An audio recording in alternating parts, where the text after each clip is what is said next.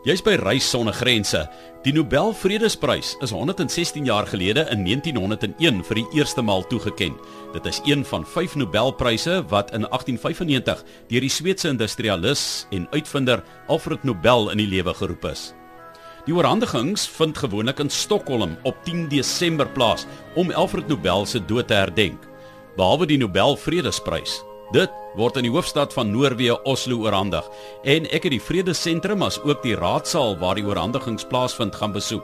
So terloops, die Rooikruis het die meeste hierdie gesogte toekennings ontvang, naamlik 3 maal, en Suid-Afrika het met 4 Vredespryswenners tussen daardie mense ingeskuif. 1960, die eerste een, hoofman Albert Lutuli. Our heartfelt appreciation of your acts of support of us, we cannot adequately express, nor can we ever forget. Now or in the future, when victory is behind us, and South Africa's freedom rests in the hands of all her people. 1984, aartsbiskop Desmond Tutu. We in the South African Council of Churches suppose to stand between South Africa and catastrophe. En 1993, oud-presidente Nelson Mandela en F.W. de Klerk. Mr. Mandela, ladies and gentlemen, it is a little more than 6 years to the end of this century and to the dawning of the new millennium. In 3 years, we will mark the centenary of Alfred Nobel's death, and in 8, the 100th year of this award. The intervening years have witnessed the most dreadful wars and carnage in the long and violent history of mankind.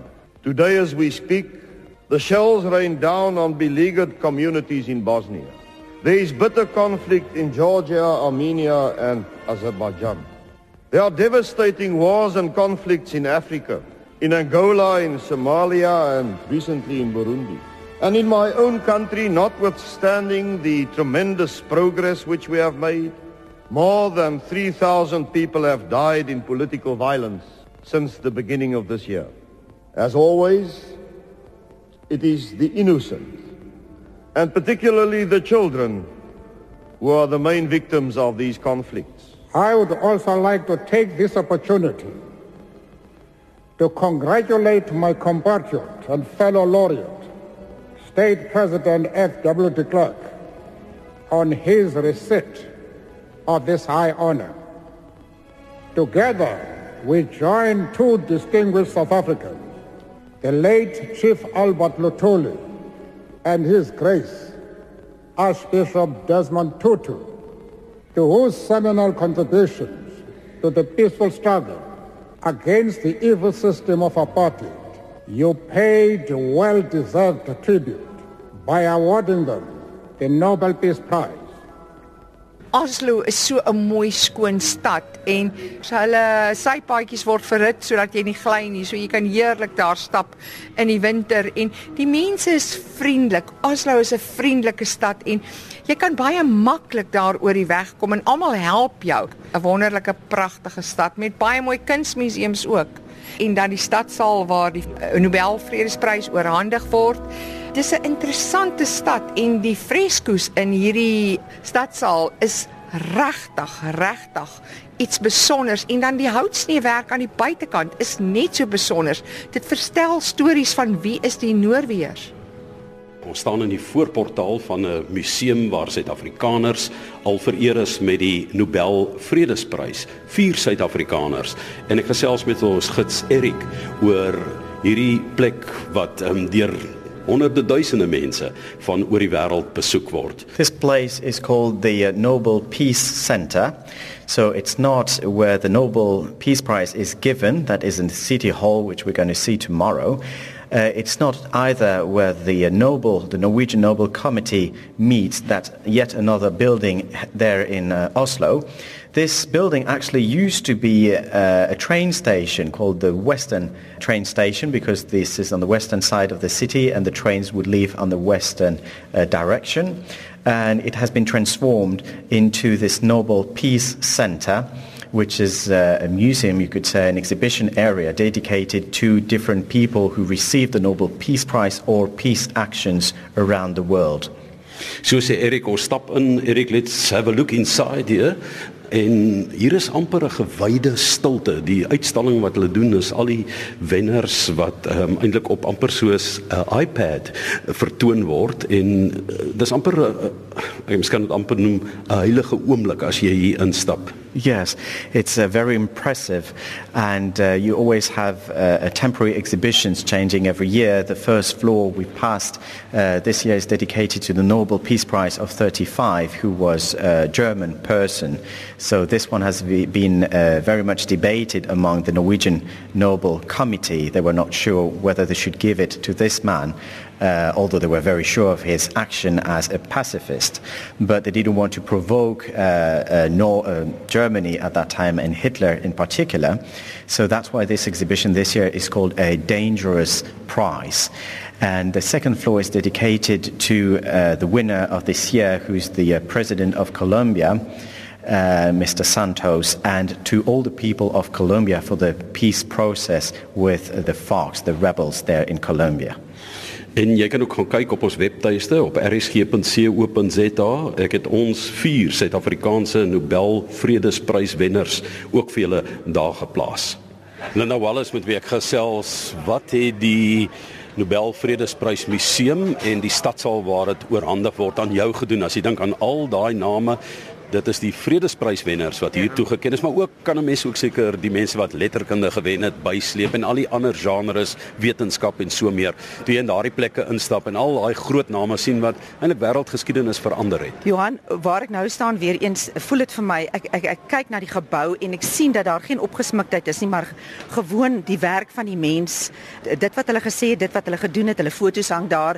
Dit is asof ons sê, ek sien jou. Wat hulle doen is met dit wat, dit is my wonderlik om te weet, hier is ons by 'n plek wat jy nie met goud verguld nie, jy wys gewoon wat, hulle sien jou, maar hulle sien jou regtig ten diepste, want hulle spandeer tyd met jou. As jy kom by die Vredesmuseum, as jy hom besoek, dan kom jy dat jy sien die foto's van die mense, daar's geen opgesmiktheid nie, daar word vir jou baie maklik toeganklik wat hulle gedoen het, wat hulle bydrae was, en jy kom onder die indruk van dat daar baie meer goed op aarde is dalk as sleg, en net dit wat hulle wel raak sien, dit wat raak gesien word van die mens, wat my mooi is. Daardie magnifieke fresco's wat jy van praat, dit is lewensgroot, maar vir my weer eens is alles amper vir every man. Jy sien ongelooflik baie min mense wat uitgesonder word. Op daai fresco's sien jy byvoorbeeld van die baie pastorale lewe tot by hulle heilige Sint Havland, maar daar is 'n ongelooflike gemaklike interaksie tussen al hierdie figure en ek is oorweldig. Ek is vandag hier in 'n majestueuse saal. Dis waar 4 Suid-Afrikaners al die Nobelvredesprys ontvang het. Albert Lutuli in 1960, dan in die 80er jare Desmond Tutu en in die 90er jare F.W. de Klerk en Nelson Mandela gesamentlik vir vrede in die wêreld. So ons as Suid-Afrikaners kan baie trots wees om te geassosieer te wees met hierdie baie bepalende prys eintlik in geskiedenis, as 'n mens teruggaan en gaan kyk van die eerste pryse af wie dit gekry het, hoe omvangryk dit was en watter diep spore daar getrap is in daardie bepaalde tyd in die geskiedenis van die mensdom. Ek gesels vandag met ons gids Erik hier en hy verduidelik vir ons wat gebeur in hierdie lokaal, hoe werk die Nobelvredesprys, en hier is natuurlik ook pragtige muurbehangsels en fresco's, skilderye wat ook eie soortige verhale uitbeeld. It's used every year on the 10th of December for the Nobel Peace Prize ceremony, which is a big thing for the people attending, but also the inhabitants of Oslo and Norway all together, yes. En ek het vir hom gevra om 'n bietjie te vertel van hierdie pragtige werke op die mure. Dis skouspelagtig om te kyk en ek het juis op die webtuiste 'n paar van die foto's geplaas. Well, the building is, you have these 2 huge towers just in the middle of the city facing the harbour. And part of it is used by the deputies from the city council, you could say the politicians, and the others from the other tower, the other side of the building, used by the people working permanently for the city. And as far as the frescoes go, you have this very, very unique style, you could say, mixing some more classical elements, some more modern parts of it, And also in what you get to see, you have a lot of history involved, of course, with the very famous characters, representing Norwegian history from the Viking Age, that is here the foundation of Oslo, all the way to the modern times. En ek het ook vir hom gevra hoekom net die Nobelvredespryse en nie die ander Nobelpryse hier oorhandig word nie. Well, we have to remember that the Nobel prizes are named after Alfred Nobel, who became an extremely wealthy man at his time, and he decided in his will that he would give all his money to have these prizes given. And at that stage, Nobel was a Swedish citizen, but Norway was also part of the Kingdom of Sweden. They were in union together, to be precise. And it was simply Alfred Nobel's will that the other prize would be given in Sweden and the Nobel Peace Prize would be given here every year in Oslo. Barbie Bredenkamp is van naboom spruit, daar waar die nabome bloei, maar Barbie, daar was geen nabome waar ons was in Noorweë nie, né? Nee, inteendeel, in naboomspruit is dit baie warm geweest voor ek weg is. En ek gaan toe na die heel uiterste amper op die aardbol, waar dit verskriklik koud en spierwit en wonderlik mooi is. Was jy ook verras byvoorbeeld toe ons by die Nobelvredesprysentrum instap, daar was Suid-Afrikaners al vereer is dat ons as Suid-Afrikaners wel ons merk in die wêreld maak in 'n plek wat heeltemal anders is as waaraan ons gewoond is. Ja, Suid-Afrikaners maak hulle merk oral in die wêreld waar hulle kom. En dit is goed om dit te sien en dit te beleef. Barbie, jy het al baie plekke gereis in die wêreld met verskillende klimaatstoestande, verskillende omgewings, plante, diere. Hierdie een, waar plaas jy hom op jou lysie as jy nou sê van spesiale plekke? Ja, wat ondervinding betref is hy baie hoog. Want dit was 'n absolute unieke ondervinding. 'n Mens reis baie dikwels, maar jy reis nie in die winter na die Noordpool toe nie. Dis nogal nie 'n gewone ding om te doen nie, maar dit was baie spesiaal en 'n unieke ondervinding.